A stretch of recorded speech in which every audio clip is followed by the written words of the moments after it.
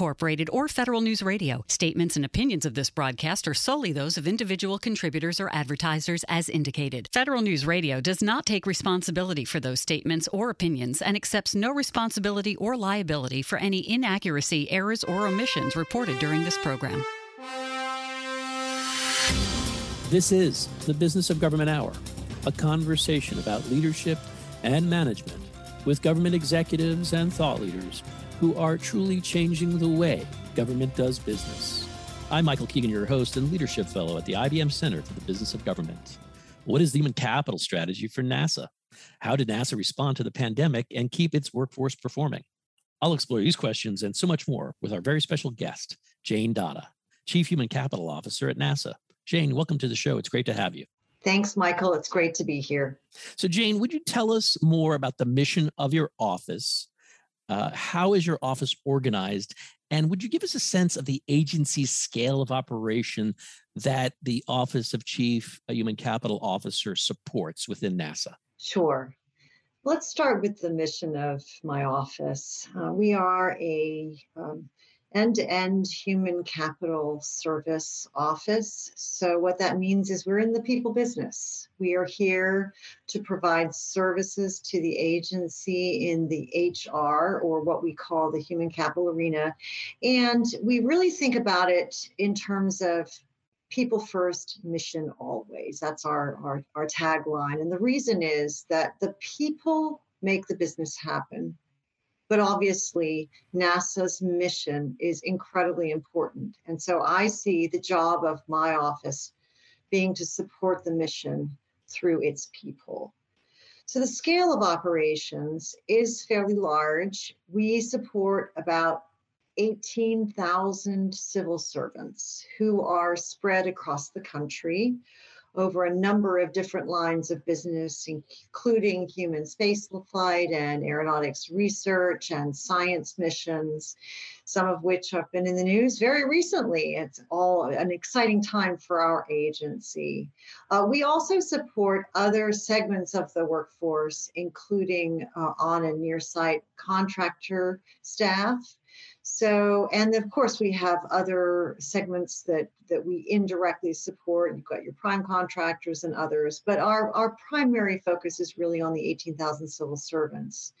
Now, my office used to be decentralized, meaning we had, offices in each of our field center locations, and we have consolidated so that I now have direct responsibility for all of HR across the entire agency. So, Jane, what are your specific duties and responsibilities as Chief Human Capital Officer at NASA, and how does this work that you lead support the mission of the agency? So let's start with the duties. There are a lot of layers here, so I'm hoping that I can convey the breadth and depth effectively. First and foremost, I run my line of business. So as with any other Chief Human Resource or Chief Human Capital Officer, my duties are the people side of the business, so hiring and development and talent mobility. But also, there's another sort of broader set of things that I pay attention to, working with agency leadership on administration priorities, COVID, DEIA, move to hybrid work. There's a whole range of things that are not just about providing services in the moment, but are really helping NASA to navigate things that are going on in the world around us that are impacting us in our missions, and also setting ourselves up for the future. So for instance, it's not just about, can I make this hire with people in my service line? Can I make that hire today so that my mission, who needs this skill, can get this skill in a timely fashion? But it's also thinking 3, 4, 5, 10 years into the future. How can we set ourselves up to have the right people in place in the future? And so there's a balance of the here and now with the future that I see as being, an incredibly important part of what I bring to the agency. And I would say that everything that we do, be it the service line, be it the work that we do with agency leadership and supervisors, all of that contributes directly to the mission. Because in the end, the missions rely on having skilled people available, deployed, and feeling engaged and empowered to help all of these magnificent missions to happen.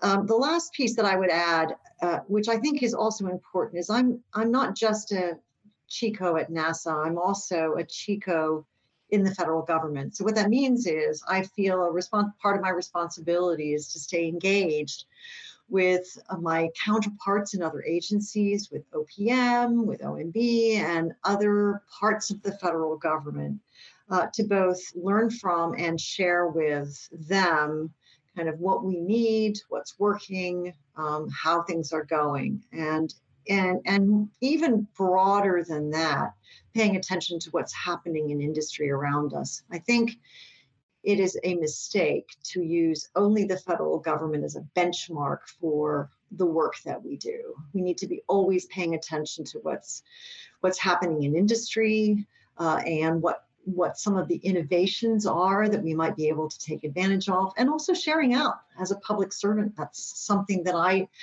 think of as incredibly important, to share out our expertise, what we've found with others. Jane, regarding your responsibilities and duties, what are the top, say, 3 challenges you face in your position, and how have you sought to address those challenges?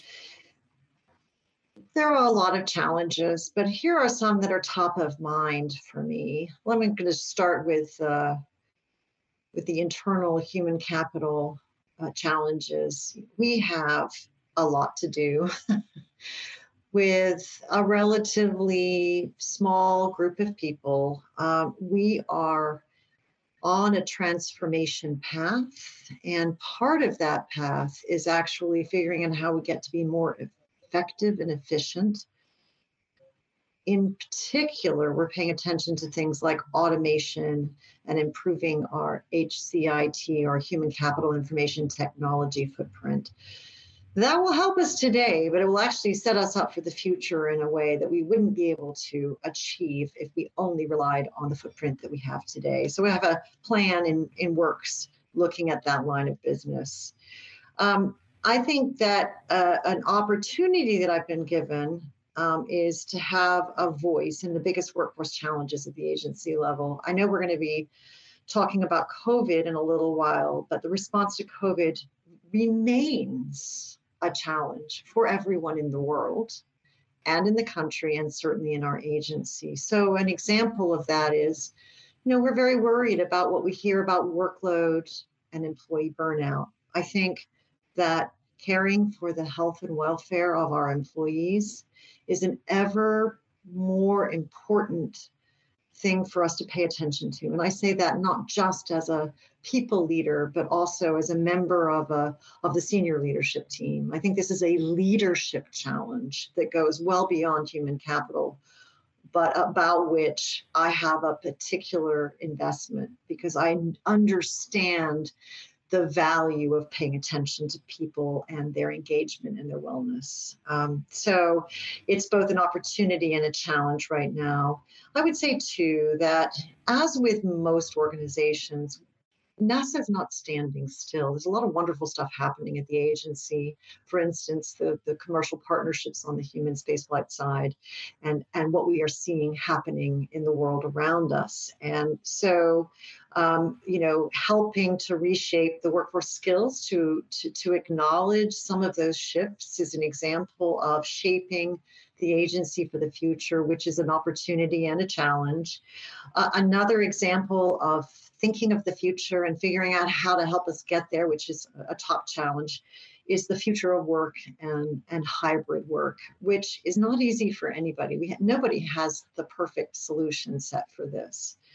But I feel I have some influence leadership responsibilities in helping the agency migrate from where it is now and the habits that we've always had, leveraging what we learned over the last couple of years, and then moving into the future that is actually the best of the pre-pandemic and the pandemic experience. Wonderful points. Jane, I was wondering, what has surprised you most since taking over your leadership role at NASA?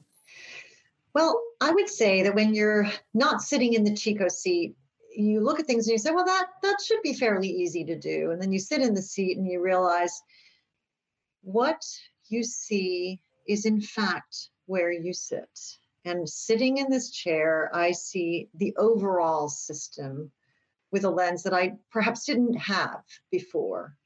And there's a lot of nuance, there's a lot of complexities and layers that I need to attend to. So it doesn't change that my job as the Chico, among other things, is to set direction for my office and to figure out what we need to do to improve ourselves. But what surprised me a little was the degree to which I needed to factor in a whole range of things, which I might have known about, but not really perfectly understood.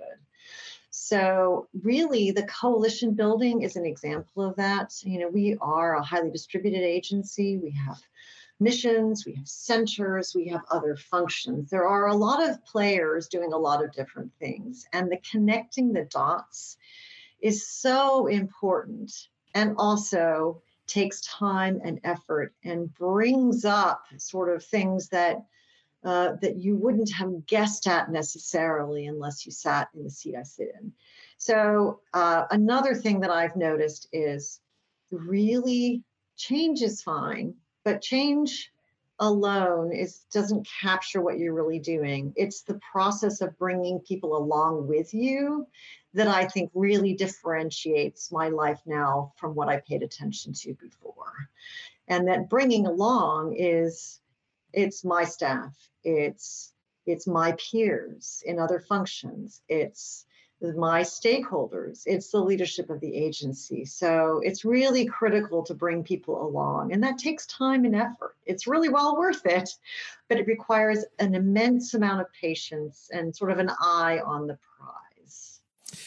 Interesting. So, great transition as well to the idea of leadership. Given your experiences and your expertise, Jane, what are the characteristics of an effective leader, and what leadership principles guide your efforts and how you lead? My leadership principles include things like, set a direction. You got to get clear. I mean, if people don't know where you're going, then that isn't leadership. And as part of that, it's really about the why.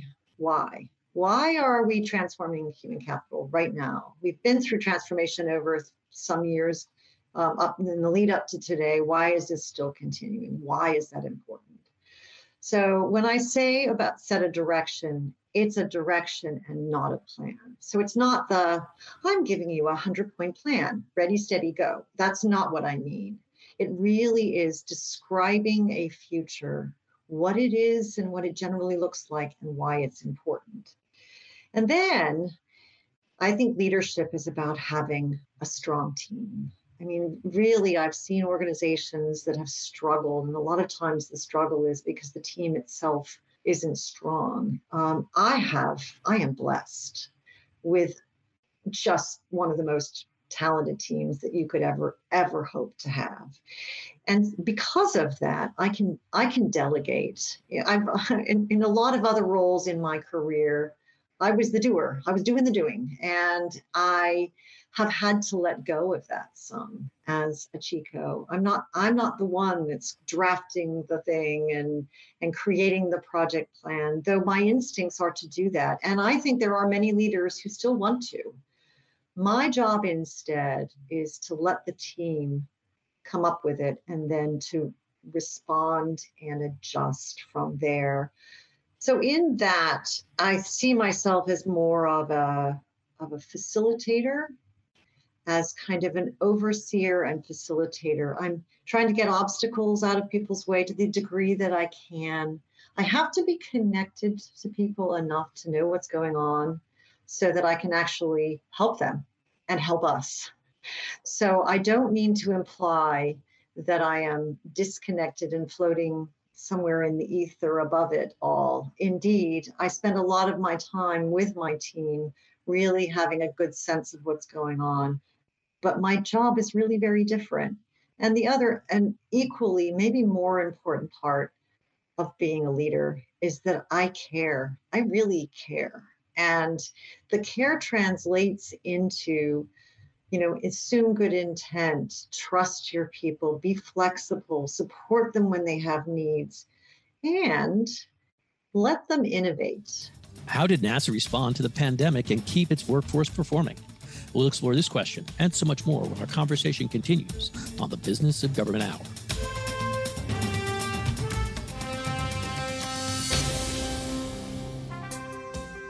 To support government financial performance and accountability, financial systems must meet certain standards, and relying on outdated financial systems inhibits progress. ERP vendors are encouraging clients to move to the cloud and consider new technologies such as robotic process automation, blockchain, and AI to enhance financial productivity. Download the IBM Center Report, Financial Management for the Future, at businessofgovernment.org to learn why and how government can evolve to meet the demands of a digital world. The Ebola crisis in West Africa from 2014 to 2016 was an epidemic that put emphasis on global capacity to respond to international disasters. How can government better assess the needs of those affected and help them? The IBM Center Report, Responding to Global Health Crisis by Professor Jennifer Whitner, breaks down the U.S. response to the Ebola crisis and provides insights on lessons learned that may aid the government responses in the future. Download your free copy, Responding to Global Health Crisis, at businessofgovernment.org.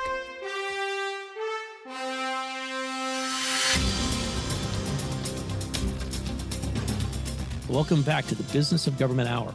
I'm Michael Keegan, your host, and our guest today is Jane Datta, Chief Human Capital Officer at NASA. NASA has had some successes during the past 2 years, even during this pandemic. What has been your experience, Jane, around this particular event, and how did NASA respond to the pandemic and keep its workforce performing? I would say that I'm really proud of what NASA did.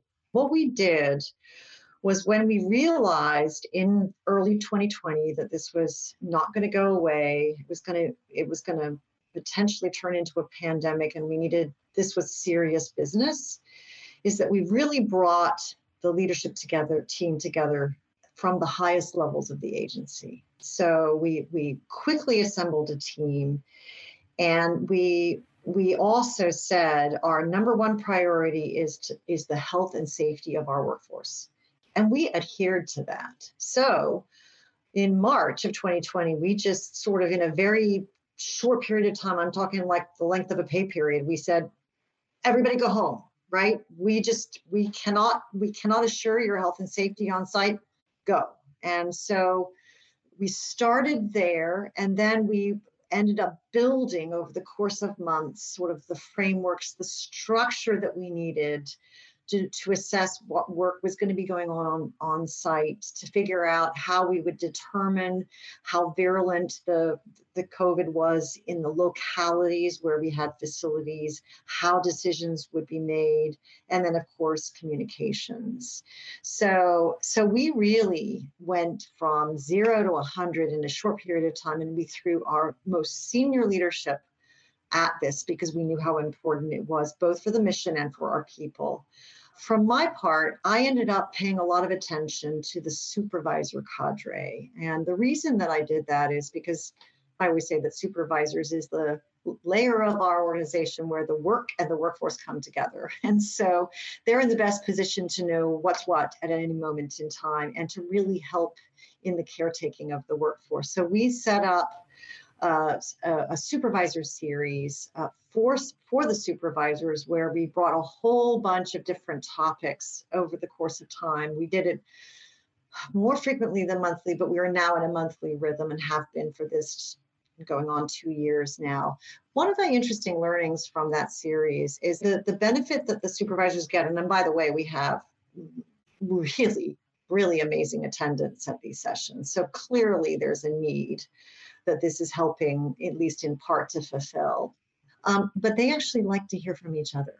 So it was in some ways a togetherness, a shared response to a crisis. And you know how it is when you're in what you call a crisis, you want to have other people around you who understand what that feels like and looks like.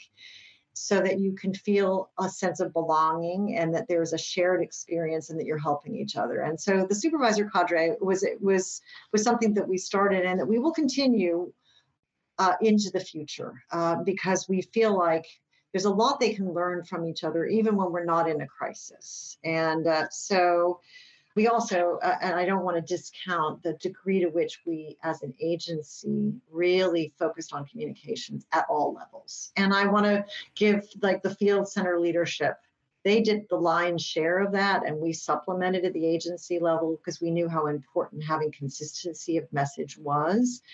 And so I think if you put all of that together, it was an amazing display of value for the workforce and the mission, both, right? We need to protect the mission and know what's most critical and keep that going. And at the same time, we want to ensure the health and safety of our workforce. That's terrific. I was my follow-on question is really about telework. And one of the things that really sort of made folks and agencies rather nimble is telework has been long encouraged by NASA, as I understand it, because NASA was an early adopter of virtual collaboration tools. The agency was able to transition and maintain operational continuity through and continues to through the pandemic. Can you tell us more about NASA's workplace response vis-a-vis the COVID pandemic, and what are some of the key challenges it had faced? You are quite right that we have been teleworking for a very long time at NASA. We were an early adopter of the idea of telework, and we encouraged it. Having said that, I would say we had probably no more than 25% of our workforce that was actively teleworking for some parts of the week. So it was not something that touched everyone at our agency pre-pandemic. The first months of being away from the work site and the disruption of all of the patterns of how we got work done was a little hard. And that was a great example of how the field center support, the agency support, the communications, and our supervisor series played into how we responded. So we spent a lot of time trying to get people to understand what the flexibilities were. So for instance, it wasn't just about telework, it was freedom in this time of a pandemic to adjust the hours that you work and let your people work different hours. And then flexibilities would flow down from OPM around excused leave for dependent care. And we would take great pains to make sure people knew what those things were so that they could use them appropriately, and so on and so forth. From a technology point of view, we had a lot of great experience connecting people up through virtual tools. Going all the way back to Hurricane Sandy, I remember we had a leadership meeting across the agency whilst the hurricane was raging around us. So it goes back that far and farther. But I think that I don't know if it was serendipity or good planning on behalf of my OCIO colleagues, but we were ready with new, more robust platforms right at the time that COVID hit. So part of what we did was we really encouraged people to migrate to the new platforms. So adoption of the platforms that had not just video, but also the SharePoint and text and all the whole surround sound, which makes communicating that much easier. That was a big focus in the early months. So when we got together with the supervisors and said, okay, week one, your job is to call each of your employees and find out where they are, how they are doing, are they worried, are they stressed, make sure you give them support, some basic stuff. And the way to do that was really through these platforms. I mean, really, I think talking to people via video is 100,000% better than just calling them up on the phone, although phone is fine in some cases. So we really leveraged the platforms that we luckily had available at that time to be able to encourage people to move their practices onto those platforms. That helped enormously. I would also say platforms in general, I think, have improved significantly in the last couple of years. I mean, the marketplace responded and they said, wow, with so many people going virtual, maybe for a very long time, we need to really attend to how this feels on a day-to-day basis. And so I think we really sped up the adoption. Now we are, super users of platforms, and we have used, we're doing things like, virtual meetings with breakout rooms and virtual whiteboards. And, we're getting more sophisticated over time with what's available to us. But I think that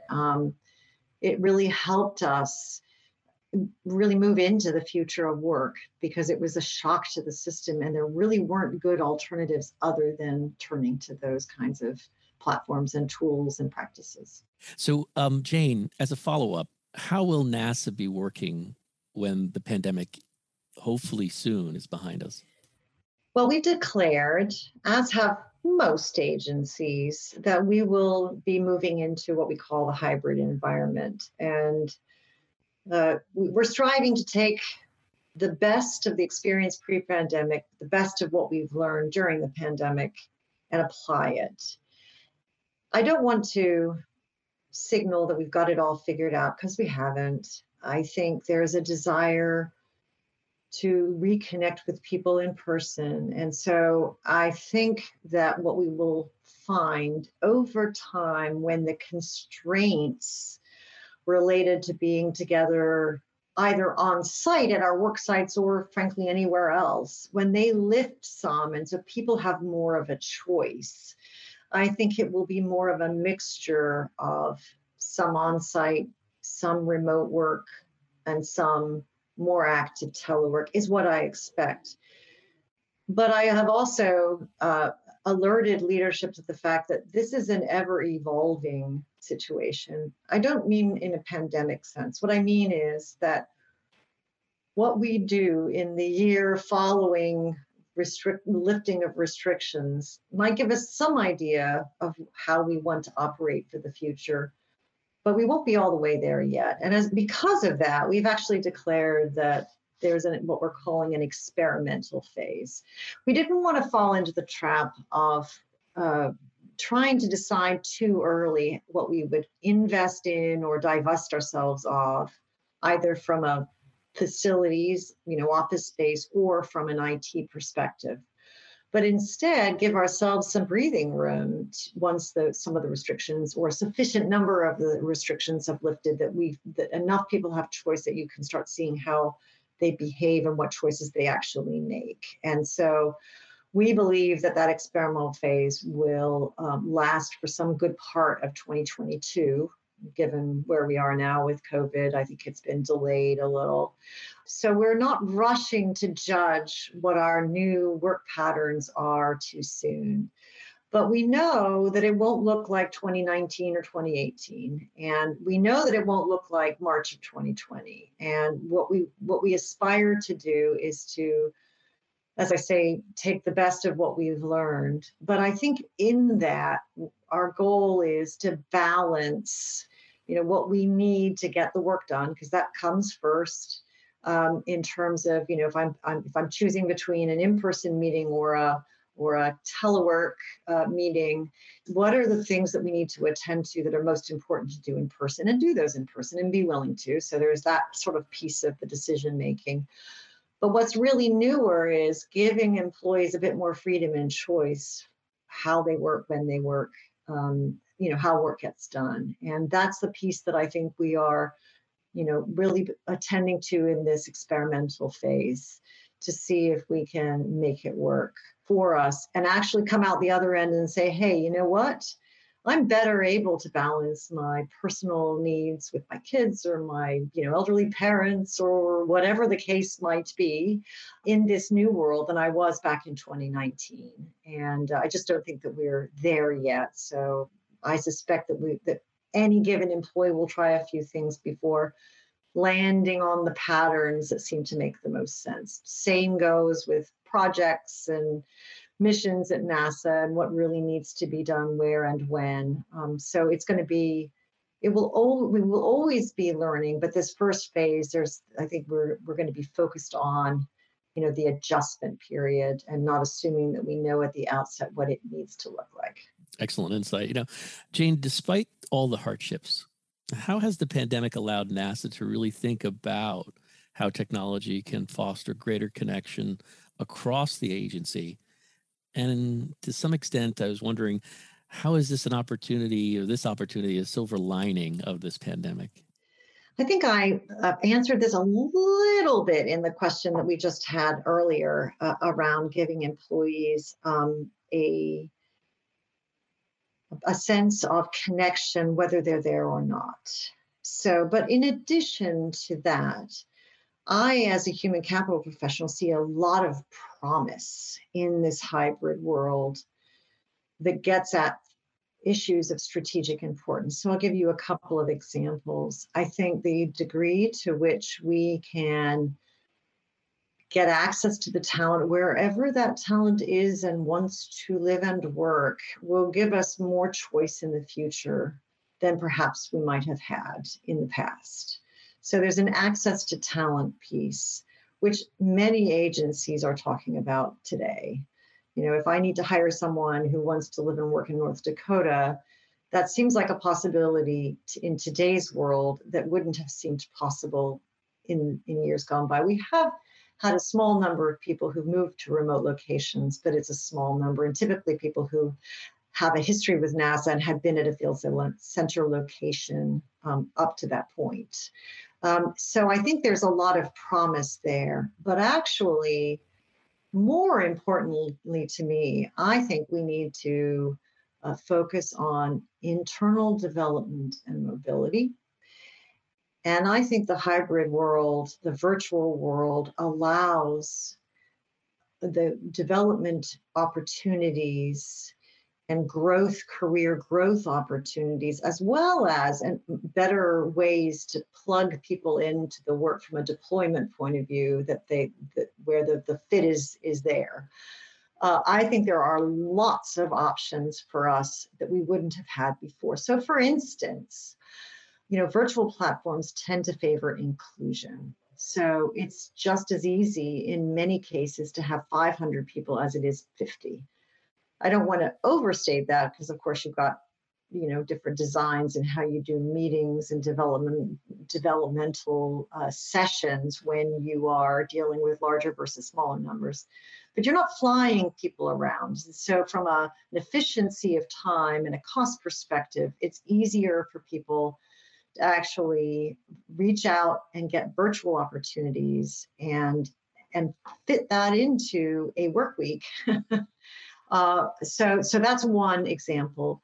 We are focused on things like, you know, rotations and what we call detail assignments, which are basically we loan people out from a home organization to another organization to have an experience doing real hands-on work with another organization that allows for an enormous amount of both vertical and horizontal growth. And what I mean is you could do an assignment which gives you an adjacent skill, but doesn't necessarily, I'm not talking about promotions. I'm really just talking about assignments that stretch people in a lot of different ways.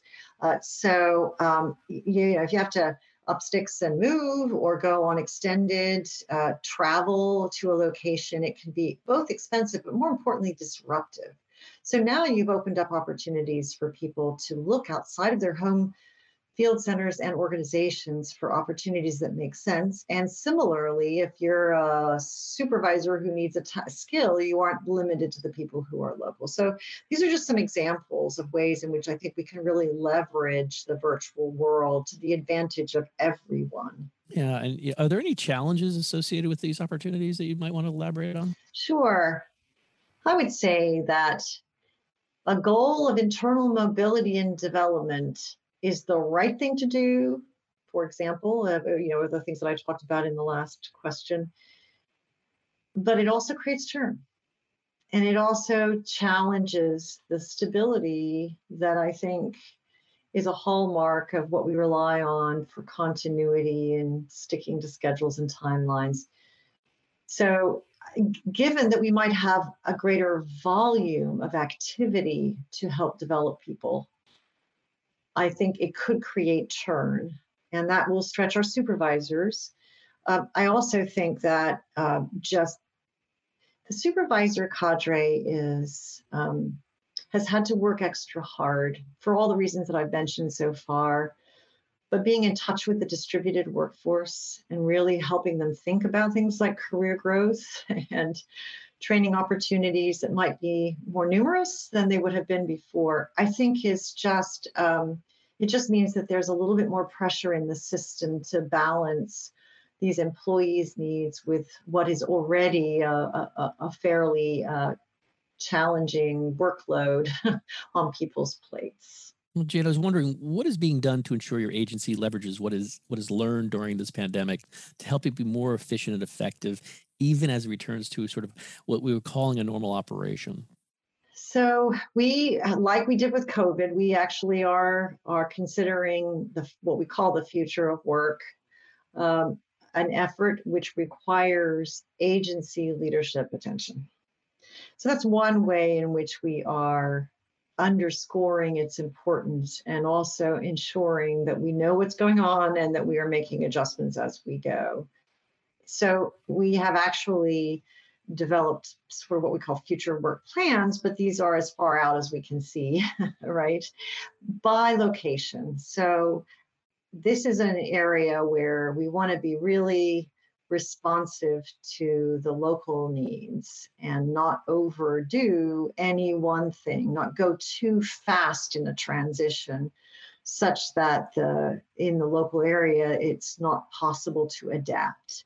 So I guess what I would say is, I think that we are ambitious for the longer run, and we are being realistic as we step forward into this environment. And we are doing that by keeping our leadership managers and supervisors sort of connected to this effort so that we are learning from each other and that we are making adjustments to the overall strategy. We've published a set of philosophies and priorities for this that have been endorsed by all of the organizations as well as leadership. So that's a good starting point. It's kind of the analog of what I was talking about for myself with my function, which is you set that direction. I think we've set a direction, and now we're doing the kneading of the dough, if you will, to figure out how we can move in that direction in a way that is not so disruptive that it actually creates kind of chaos around us. What is the human capital strategy for NASA? We'll explore this question and so much more when our conversation continues on the Business of Government Hour.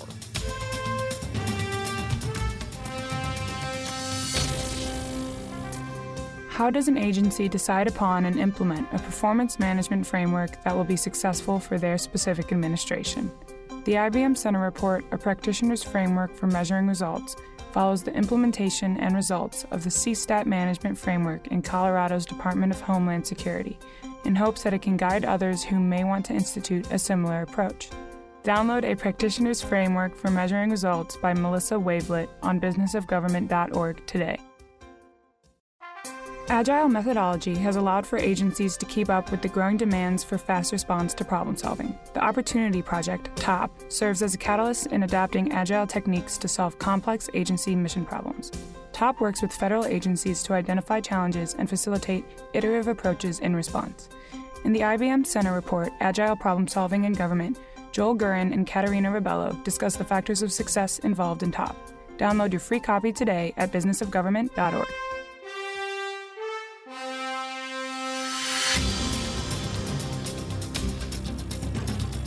Welcome back to the Business of Government Hour. I'm Michael Keegan, your host, and our guest today is Jane Datta, Chief Human Capital Officer at NASA. You know, Jane, you mentioned the direction, a strategy I think you're alluding to. And if I could, since you just brought it up, I'd like to jump to that. Would you outline the human capital strategy for NASA? And more importantly, what are your key priorities for realizing this vision? I have a lot of priorities. So I think that my strategy is to fulfill the role that I outlined, which is my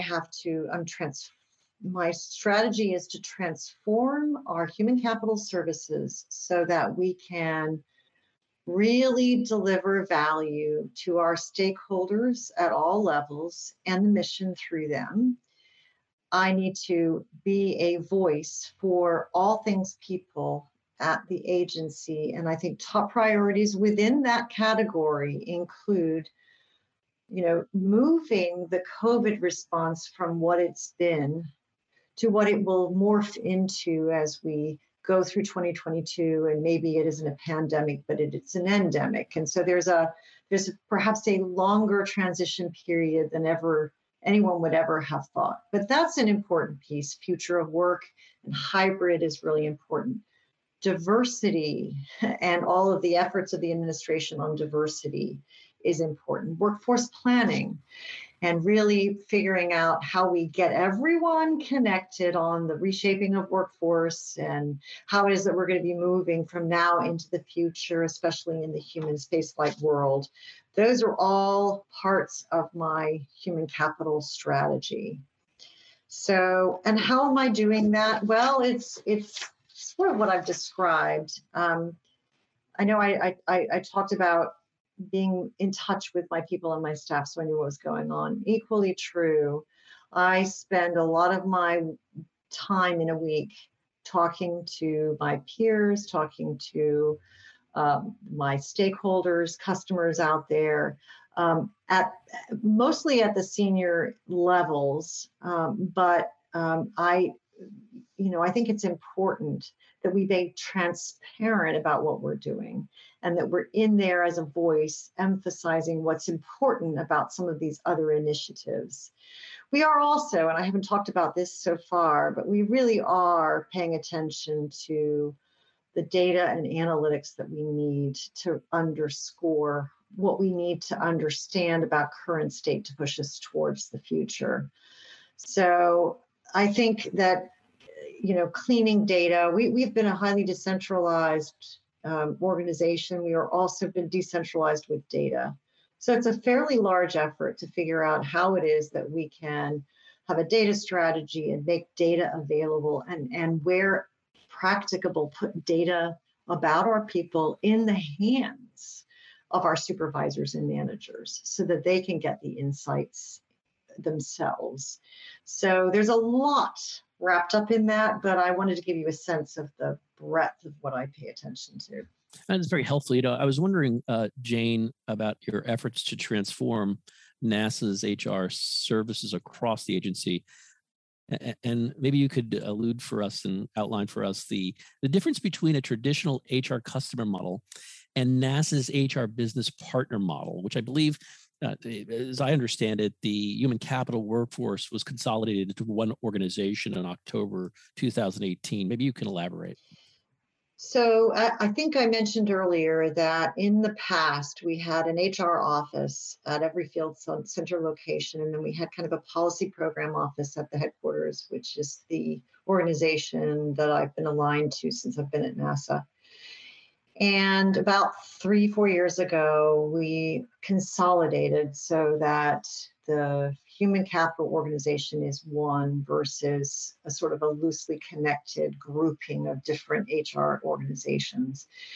So with that came the desire to really modernize and improve the efficiency and the effectiveness. So part of that magic was in the HRBP model, the HR business partner model that you referenced. And so the traditional approach to HR services is, especially at NASA, is that they were very people provided and still are today, but we're shifting that. So what I mean by that is if a customer has a question, they go to a person. And that has been very successful in the past. It's part of our culture of interconnection networks, being very customer driven. Our people really want to understand our customers. We don't want to be responsive through any way other than in really connecting directly person to person in the needs of our customers. The challenge with that model is that it's really hard to get any kind of efficiency in it. First off, because every solution could be a customized solution, and because there's not a lot of interoperability from one field center's operations in an HR office to another. So what we've realized is that we need to really move from an HR business partner answers any question to how can we focus our HR business partners, which is really what the original design was supposed to be. And we are doing that today. We are actually providing consultant services through the HRBP model today. But what we're trying to do is to really clean up some of the other things that they do so that we can really focus our HR business partners on the things that bring the most value to our customers that must be provided by people. So the model of an HRBP is really about understanding overall and ticklish issues that don't have straightforward answers. So what's the health of my organization, and where are there issues, and where do I need work development support, and what about succession planning, and how do the mission needs line up to this talent that I've got in this organization? We do all of those things today, but really it's a focus on that through the HRPPs, which differentiates it from a more traditional model of do everything that comes your way. And instead, what we're trying to do is to take those things that are more process focused, more information sharing focused, and find different ways to deliver those services that actually get at some of the standardization and efficiency that I think that we need in order to be able to really meet the full set of our customers' needs. So Jane, what are some of the foundational challenges associated with the federal hiring process that impacts NASA? And to what extent is NASA making changes and working towards a new modern workforce system that emphasizes agility, acquires and deploys top talent rapidly, and most importantly, aligns compensation with performance? So a foundational challenge of the federal hiring process is that it is complex. There are a lot of different hiring authorities, even for an agency such as NASA that sits squarely in Title V. Across the government, it's even more complicated. So understanding not only what all those authorities are, but how to use them well. And then if you add into that all of the practices that you could employ in a staffing process for when to announce, whether to announce, it's just a challenging area, and it requires a knowledge. It just does. And so one of the things that we've been doing is we're lucky to have direct hire authority for a period of time for a number of occupations and grades. And so we are finding that is incredibly helpful. We are still improving our hiring process, and I don't want to say that we're all the way there yet. We have more to go. So for instance, when we put out announcements, either competitive announcements, but really this is true of direct hire announcements, and you get 1,000 applicants, figuring out how it is that you can really sort through that applicant set to get to the talent that you need to fill any specific job requirement takes some time from people, or you end up wanting to have some technology to help you with that sorting process. And we're not all the way there yet with technology. So there are a lot of things in our plate to actually be able to leverage even the hiring authorities and direct hire authorities that we have now. In addition to that, we are trying to balance the use of permanent appointments at NASA with some that are not permanent, i.e. term limited, in order to give the workforce overall some more flexibility for the future. And so that means that at the front end, as you're thinking about what the right appointing authority is and whether it's term or perm or how you get there and do you announce or do you, there's just a lot wrapped up in how do I do this well and efficiently. So it is one of my very top priorities for 22 to continue to get better in this area. From an employer of choice point of view and attracting, I think we will continue to make the point through our recruiting efforts, which we've got some really innovative recruiting efforts that really are taking us to a new place where we're not relying on just job fairs in person, although we have some of those too, but really on the virtual world, which is where most of the rest of the world has gone and been for a while. Reflecting on your leadership at NASA. Would you tell us how you continue to keep your employees focused and motivated in the face of dramatic, sometimes painful changes? And how do you balance the aspirational with the grounded reality? It's hard. And if I were just to respond by describing how I think about it for my human capital workforce, but whatever I say for me and my people could be extended to the NASA workforce or anyone else, I think. It's really important for me with my people to maintain healthy optimism for the future. I know that sounds a little Pollyanna, perhaps, but I do actually believe that the future is bright and that within the challenges that we face today and every day, there is always a reason to get up in the morning and do what we do. I think we're lucky at NASA that every NASA employee is at the agency because they really feel committed to the mission. So it's a little easier for me to say those things and have them resonate than it might be somewhere else outside of NASA. But I think really paying attention to where are they and reminding them that the struggles that they have in any given day don't have to last forever. And that within that, there are great things that happen every day. So when I have my all hands meetings, or when I have sort of small group meetings with folks on my staff, there is always something good going on. And I have to remember to share that just as much as we share. We like admiring problems at NASA. So we could spend a lot of time dwelling on the problems that we face. But within that, there's so much innovation. There's so much progress that we continue to make. That's actually how we balance the aspirational with the reality. There are those things that happen where you say, see, that's what it looks like when we make progress. And also that every employee has a part in it. I think if it's done to them, it feels bad.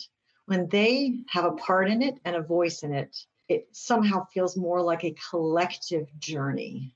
And that's what I aspire to set for my people in human capital. And I think that's true of the leadership with regard to the rest of the NASA workforce also. Well, it's obvious because NASA always ranks very high in the Partnership for Public Service Best Places to Work survey. And I was wondering, would you tell us more about your success in this area and what has been done to secure it, to make it happen, and the lessons you've want to share with some colleagues through, the cross-agency, interagency efforts at the Chico Council? What can you tell us more about this? Sure. We are very proud, but also very grateful that we have been the best place to work in the federal government for large agencies for a number of years. We also don't want to rest on our laurels. It's very important that we realize that attending to our people and the health of our agency is an ongoing work for us. I would say that the differentiators for us start with the mission. As I was saying a little while ago, we are passionate about our mission. And in public service, I think in general, I think people go to public service because there's something about how you're spending every day on behalf of the nation and the public that just fundamentally matters more than, say, getting a really big paycheck. Since we aren't really able to compete on salary, this is why you come into public service, and in particular why you come to NASA. So that gives us a good running start at this. I also think that the quality of the leadership, starting with the administrator and going to the levels of leadership that all the way down through the supervisors to the employees, the fact that we actively demonstrate that people matter is an important part of getting to the results that we've seen. Connecting people with each other is another thing. We celebrate our missions. There are launch watch parties, and a lot of effort to really feel that not only are we proud of missions when they happen. For instance, the James Webb Space Telescope that launched and is now in the process of readying itself. That was a couple decades in the making, and it is one of the most exciting things that I think I have ever seen. So, passion for the mission, but that the mission doesn't happen without the people. And so I think it's a combination of all of what I've talked about. And I also would point to the role of the supervisor. We do very well in the employee engagement, the subsection on supervisors. And it's really clear that people in the main really trust and believe in their supervisors and feel that their supervisors have their backs. I think that has gotten even stronger over this COVID period. They really rely on their supervisors to help them do the balancing and the surviving of the hard things and the connecting to the good things. So I would say that really the engagement index and the global satisfaction index, which are ones that we really pay a lot of attention to from the survey itself, do play to our strengths. It doesn't mean that we can assume that good stuff will happen. We need to pay attention to it, and it starts at the top. Jane, my last question. What advice would you give someone who is thinking about a career in public service? Well, as I said at the outset, I have had career experiences outside of the federal government or any kind of public service. And I didn't really plan to come into public service, but I ended up coming here through a bunch of other moves, and I am so glad that I did. I think a public service career is meaningful in ways that are both wide and deep. I think there are always things about a workplace that are challenging, the bureaucracy, some of the constraints we have to accept in how things work. And yet, in the end, we are spending our time doing good for the world. And if I look back on my career and I can feel good that I've spent some of my time at least trying to do good for the world, then that matters more than did I have a great title? Did I earn a lot of money? That's what matters. So for anyone considering a career in public service, I think you need to care about the mission and care about at a more profound level about what really contributing to the nation and to that particular workplace would mean for you personally. It's very personal. I would also say that I think in public service, we do tend to value the person. And so we protect holidays and we protect leave and we value work-life balance, and that in the mix of all the things that you can get in a work experience, that is an important thing to pay attention to at all stages of your life. It might be more important in certain stages of your life than in others, but it's something that you can usually get through public service that will also help to keep you healthy in the balancing of all the things that make up a life. Well, Jane, I want to thank you for joining me today. I've taken enough of your time, but I want to thank you for joining me today. And more importantly, Jane, I'd like to thank you for your dedicated service to the country. My pleasure. I feel grateful. This has been the Business of Government Hour, a conversation with Jane Datta, Chief Human Capital Officer at NASA. Be sure to join me next time for another informative, insightful, and in-depth conversation on improving government leadership and its effectiveness. Until then, subscribe, download, and listen to the entire interview at Podcast One, iTunes, or on your favorite podcast app. And as always, at businessofgovernment.org. For the Business of Government Hour, I'm Michael Keegan, and thanks for joining us.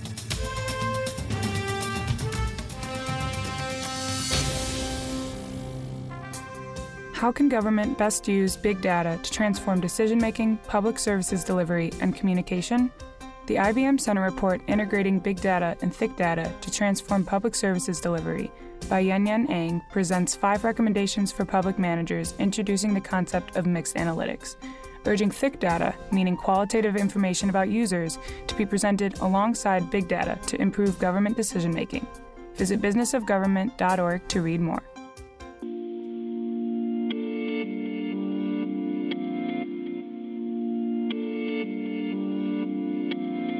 WFED Washington, WTOP-FM HD2 Washington, W283DG Sterling, WTLP-FM HD2 Braddock Heights Frederick. Federal News Network is the news organization of record for the federal community. We are nonpartisan, non-political, and our job is to help federal government and contracting executives make informed decisions. We inform federal managers, contractors, and policymakers on issues related to the federal workforce, management, and acquisition, pay benefits and retirement, the Defense Department, and federal IT. Portions pre-recorded. Nights and weekends, we air Washington Nationals, Capitals, and Wizards, and the Navy Midshipmen. We are the Washington, D.C. home of Navy Athletics. Download the Federal News Network app on the App Store or Google Play Store. Play Federal News Network on Alexa. Check us out on Twitter, Facebook, and LinkedIn. Federal News Network. Our mission is helping you meet your mission.